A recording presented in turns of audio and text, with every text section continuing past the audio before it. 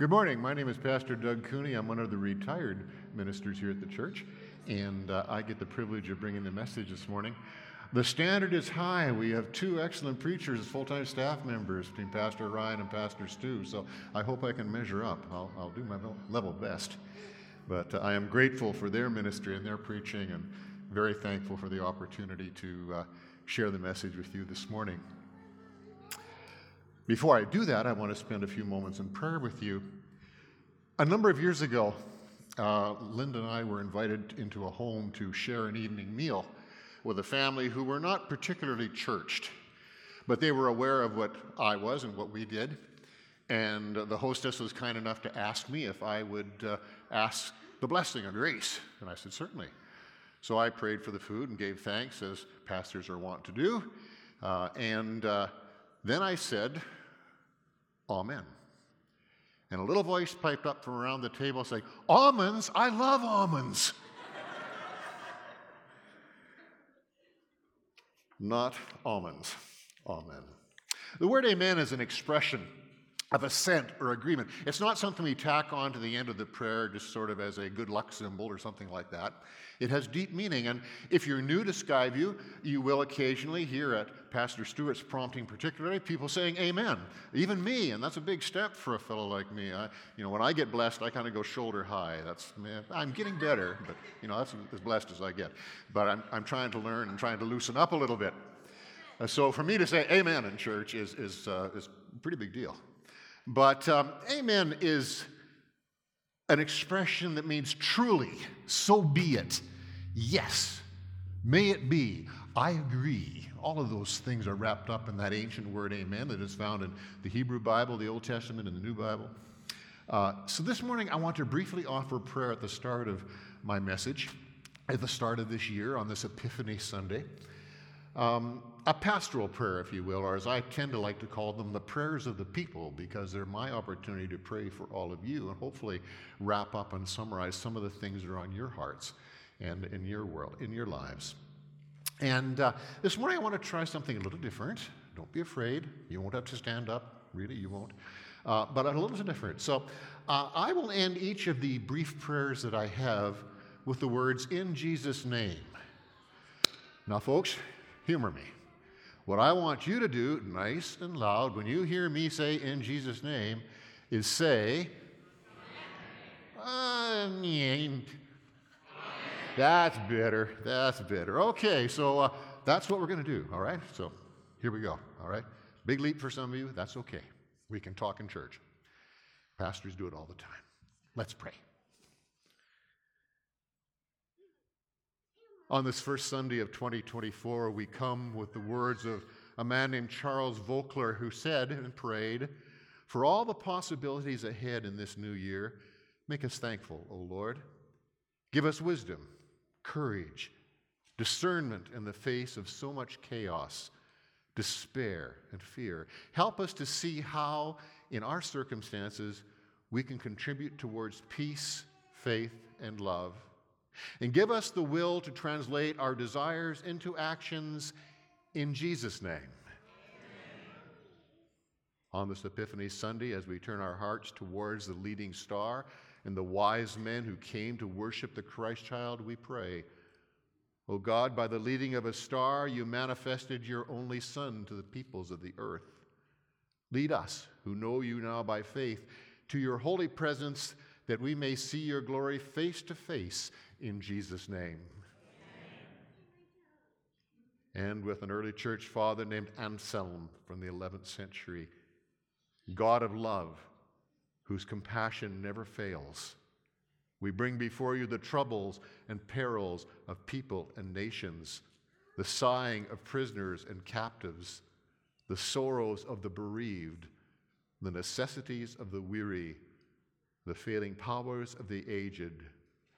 O Lord, draw near to each in Jesus' name. Amen. And finally, this day we bring to you the needs of your church called Skyview and the people who compose this beautiful body of Christ. For each and every person and couple and family gathered here and with us online, O God, we pray for your presence, your power, your peace, in your amazing and freely offered grace. Meet each one of us at our own point of need and receive from each humble and grateful heart our sincere thanksgiving and our heartfelt worship. For we offer ourselves to you, our God, in Jesus' name.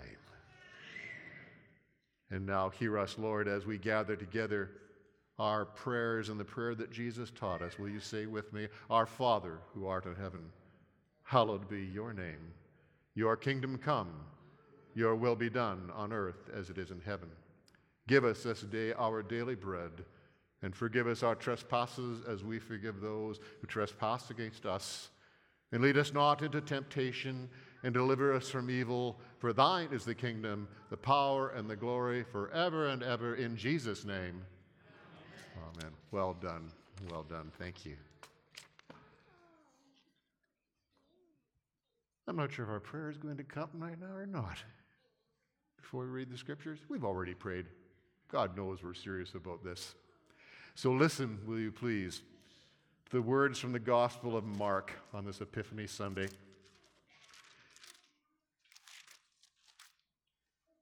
Mark chapter 1, verse 1 through verse 13. The beginning of the good news about Jesus the Messiah, the Son of God, as it is written in Isaiah the prophet, I will send my messenger ahead of you, who will prepare your way.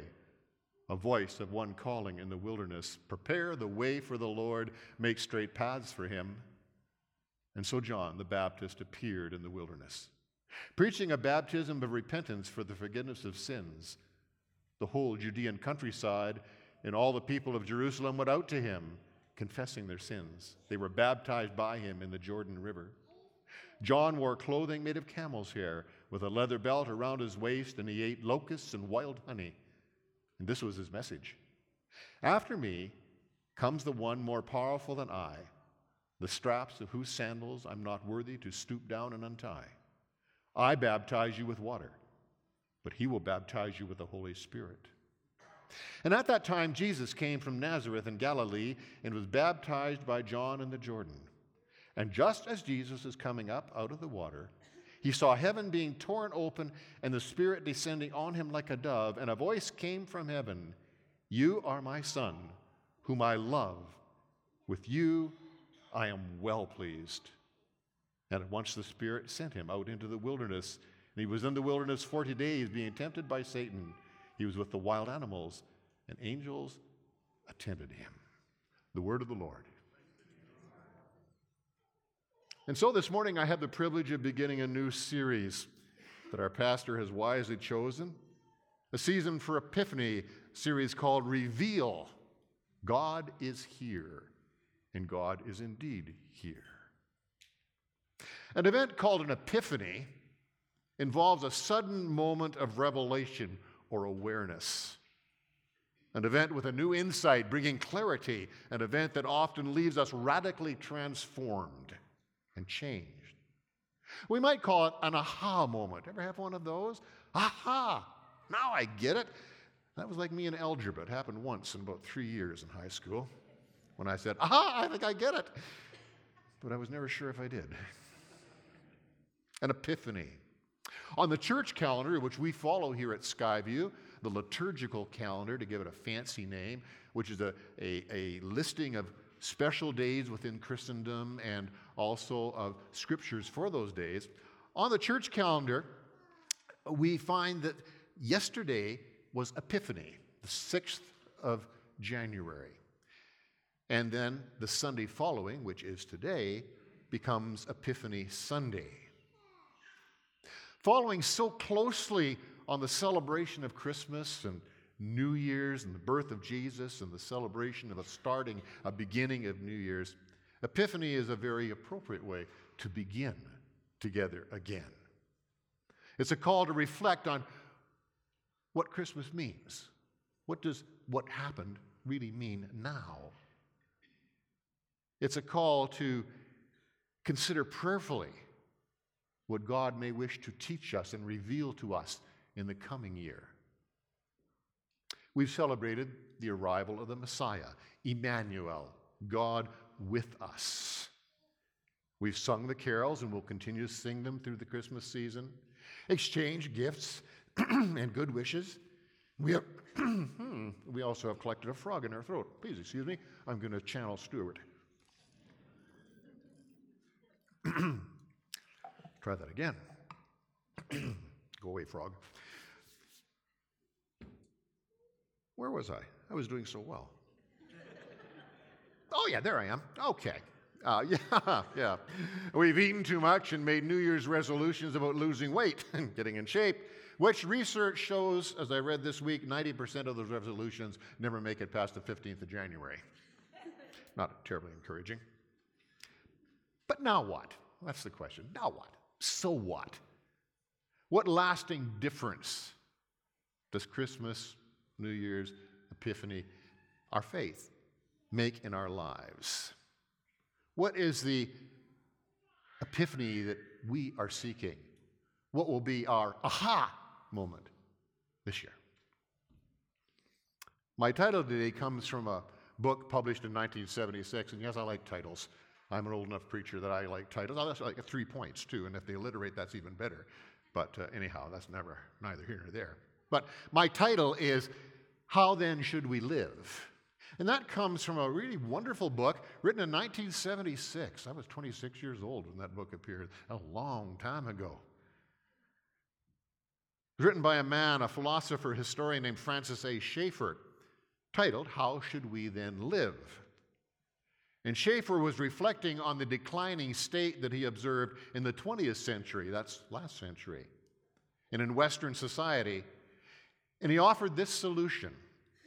He said, the only hope for a Western society lies in living by the Christian ethic, fully accepting God's revelation and affirming the morals and values and meaning of the Christian scriptures. Not bad advice. So, borrowing Schaeffer's title, I'd ask you to consider, how should we then live? In the light of Christmas, in the light of our faith, in the light of our fellowship as Christians, how should we then live? The passage that we have read introduces Mark's gospel, my favorite gospel, by the way, partly because it's so nice and short and concise, but I really like Mark, partly because one of my very dear friends is a Markan scholar, and I wouldn't dare not like Mark for Dr. Kent Brower in the house. Mark. I want to offer 3 suggestions, surprised? 3 suggestions to you this morning as followers of Jesus. How should we, how should you, how should I then live? The first comes from Mark, verses 1 through 3, the beginning of the good news about Jesus the Messiah, the Son of God, as it is written in Isaiah the prophet. I will send my messenger ahead of you who will prepare your way, a voice of one calling in the wilderness. Prepare the way for the Lord, make straight paths for him. How should we then live? We should live with hope and faith. At Christmas, we celebrate anew and afresh every year the physical coming of the God of creation and salvation in the person of Jesus Christ, the incarnation, the taking on of flesh, the tabernacling with us, it says in one part of Scripture. God came and pitched his tent amongst us in the person of Jesus, the Messiah, the long-promised Savior, Emmanuel, God with us, and God for us, I might add. Born of a young peasant woman from a nondescript Jewish village in the backwaters of a tiny nation called Israel. Born just like each of us is born, in pain, in blood, in water, in fear perhaps, for Mary was a young woman, had never had a baby before, as Martin Luther said. At Epiphany, we remember the Gentile astrologers, wise men from the east, magi, who came to find and worship the one who had been promised from ancient times, and who, in their study of the heavens, they had seen a special star, took that as a sign that the Messiah or the King had been born, and followed the star. From the earliest recorded times of Jewish history, from times of slavery in Egypt, from times of exile and slavery, In Babylon, the Jewish prophets had foretold, and the Jewish people had waited for the promised one to come and set them free, as Moses had done in Egypt, leading them through the Exodus. There was the promise of a new Exodus. And in Bethlehem in Judea, at the time of Herod the king, the hopes and fears of all those years were met in him that night. But he was not recognized by many. A few mangy shepherds of the lowest social strata. They didn't smell good, they didn't look good, nobody liked them, and you certainly didn't trust them. The only friends they had were each other and their sheep.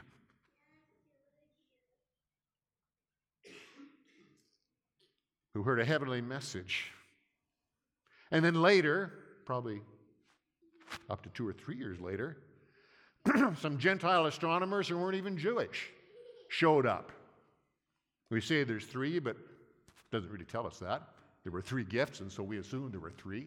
But there might have been 1, there might have been 6, there could have been a dozen. We don't know, it doesn't matter at all.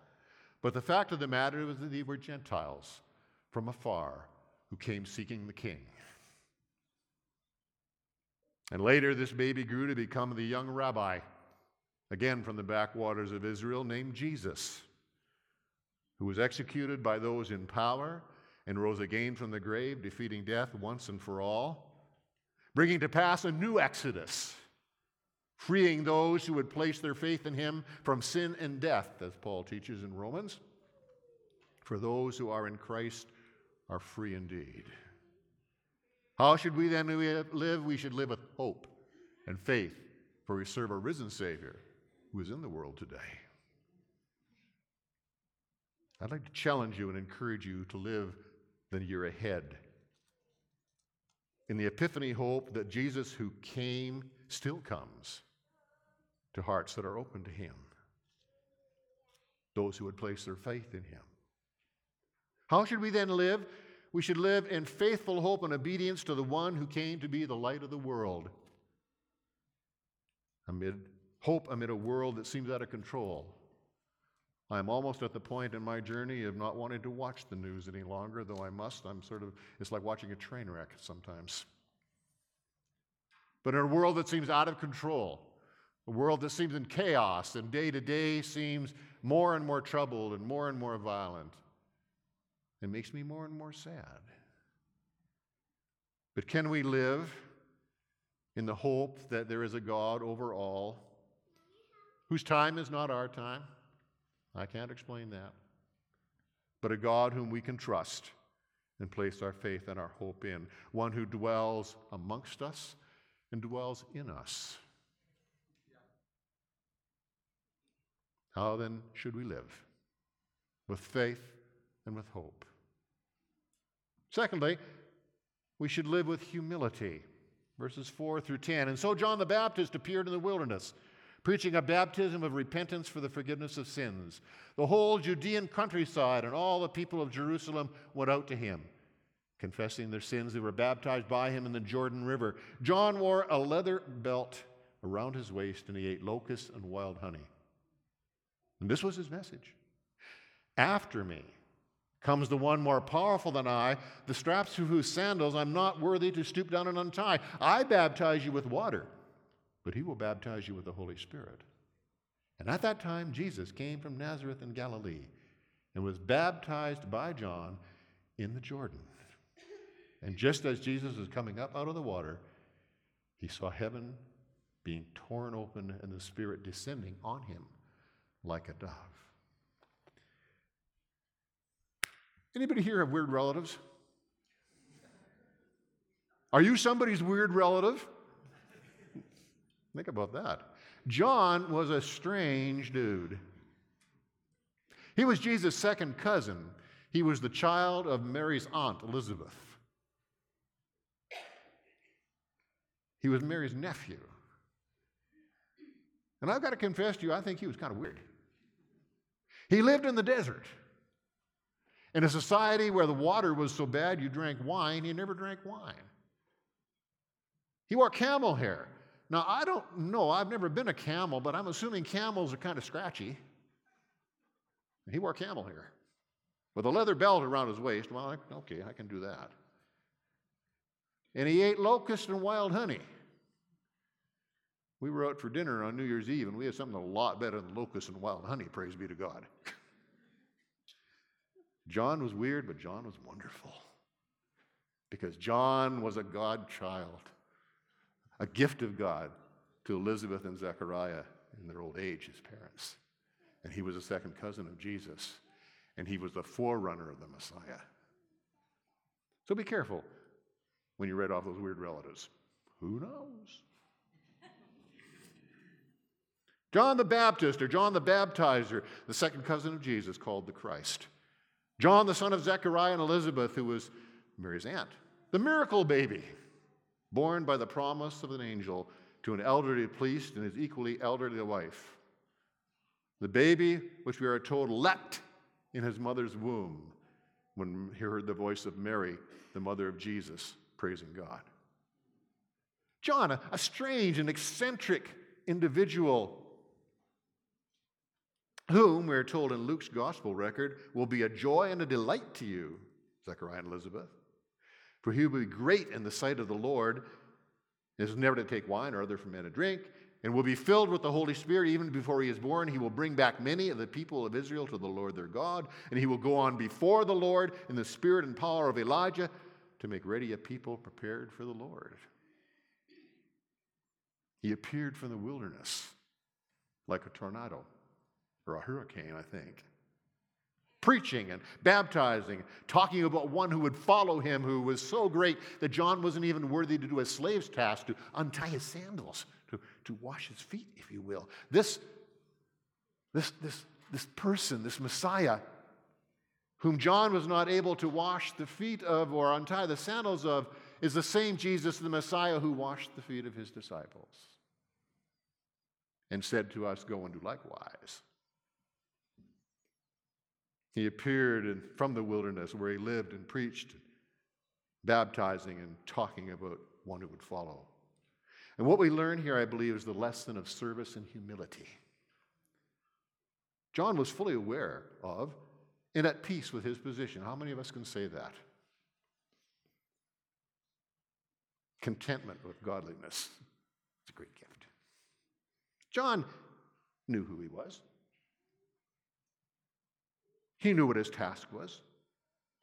He knew his position and his place, and he was okay with that. In the great plan of God, he was prepared to serve, to humble. No ego trips for John. He didn't appear driving a Rolls Royce. He wasn't wearing a suit or a jacket and tie. He appeared from the wilderness, probably dirty and dusty, perhaps a bit smelly, preaching the gospel, pointing people to Jesus. And thus John could free his own disciples to follow Jesus, because in his humility, he knew they weren't his anyways. It says in John's gospel, not John the Baptizer, but another John, the next day John was there again with two of his disciples, and when he saw Jesus passing by, he said, "Look, the Lamb of God." And when the two disciples heard him say this, they followed Jesus. He set his own followers free. He wasn't building a kingdom, he was building the kingdom of God. True love, true humility. John knew who he was. Do you know who you are? Think about that. Are you okay with that? I think I'm okay with who I am. I hope I am. I'm trying to be. He was fully committed to the point of death to do what God had called him to do, which was to point people to the Messiah, to prepare the way for the Lord, who's coming in the person of Jesus. Let you in on a pastoral secret. Over the years of my ministry, I served in 5 churches. Okay? And when I left each church, thankfully, some people had come to know Jesus under my ministry. Some people liked me. Some people, not so much. That's okay. But I rejoiced when the pastors who followed me saw growth or increase and celebrated that. That's what John was doing. If you will, John was a cheerleader for Jesus. Yay, Jesus! That's a bit sacrilegious. No, not really. He was pointing people to the Messiah. John knew who he was, and he was okay with that. Know who you are and be okay with that. Be okay with that. And I'll tell you why in just a minute, in my last point. In a world that shouts accolades to the famous and the wealthy, a world that all too often worships at the altar of selfishness and greed, a world where it is all too easy to fall into the trap and where might makes right, God is seeking humble people. Humble, not weak. Isn't it a shame that meekness sounds like weakness? Because true meekness and humility is anything but weak. There is more strength in meekness and servanthood than there is perhaps in the might that many people show. Meekness is not weakness. For all you introverts, remember that. Okay? How should we then live if we would follow Jesus? With humility. But a humility seen in John the Baptist's life, who knew who he was and knew who Jesus was and rejoiced in his privilege of pointing people to the Christ, to the Messiah. At one point it says, I believe, that I must grow less while he grows greater. Finally, and all God's people said amen, we should live then with confidence. This is my favorite part. Maybe I should have. I could have just preached this point and had it all done in one, but I love this part. Verses 9 through 11. At that time, Jesus came from Nazareth in Galilee and was baptized by John in the Jordan. And just as Jesus was coming up out of the water, he saw heaven being torn open and a spirit descending on him like a dove. And a voice came from heaven, "You are my Son, whom I love. With you I am well pleased." Do you ever wonder why we always give God a bass voice? If the sound system was sort of working, when I said that, there should have been echo. Maybe God has a tenor voice. Maybe God has a woman's voice. Maybe God whispers. I don't know. But a voice, we are told, came from heaven and said, "You are my Son, whom I love. With you I am well pleased." My dad died when I was 15. That's almost 60 years ago. Do the math. My dad was born in 1898. I always thought that was pretty cool. He was born in the 1800s. But he was a child of his generation and a child of his family, and he was not a man who wore his heart on his sleeve. I know my dad loved me, but he never, ever was able to say it. And as a almost 74-year-old retired pastor, there are still times when I ask myself and think, I wonder if Dad would be happy with what I'm doing, if he'd be proud of me, if he would like what I've become, if he would love the woman I love as much as I do, if he would love my kids and my grandkids as much as I do. I think he would. But sometimes a voice would be nice. I'm not hearing voices, don't worry.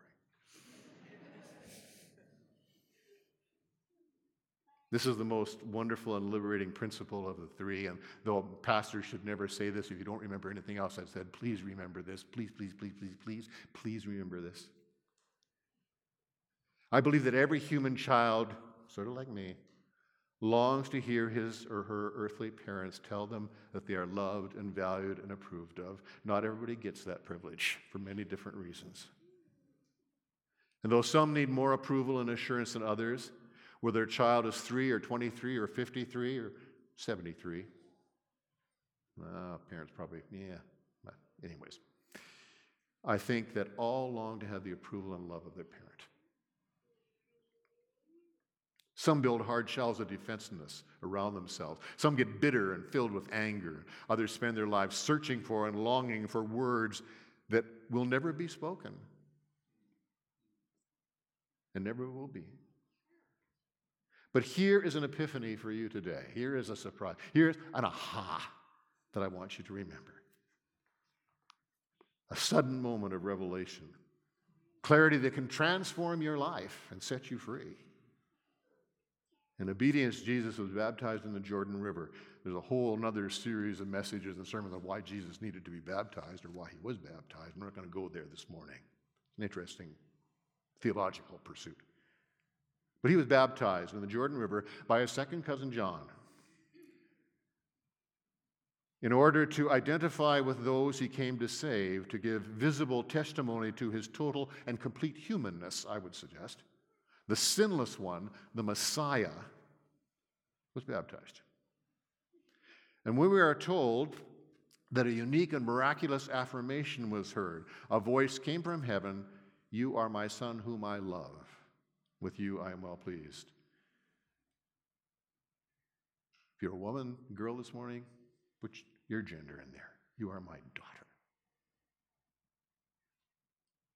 I must wonder if Jesus did not recall and remember that voice as the next 3 years unfolded, as the resistance increased and the anger of those he came to seek, culminating on the cross. If Jesus didn't remember that voice, "You are my son and I am well pleased with you."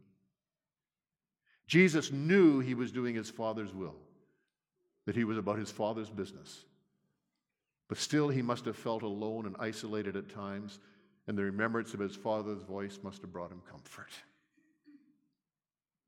One of the images of the life of the Christ follower, the Christian, is that of adopted child of God, of having a heavenly Father like the father of the prodigal son who longs and seeks and calls us home, who runs to meet us when we come to him. If you are a believer today, you are an adopted child of God. God is your Father. Think about that. Chew on that a little bit. Rejoice in that. Think about that. I hope, though I know it probably isn't the case, that all of you had wonderful, loving fathers and mothers and grew up in homes filled with joy and peace and happiness. I know life isn't like that. If you did, rejoice. If you didn't, try to forgive. And realize now that you are a child of God. You have a Father who loves you absolutely unreservedly.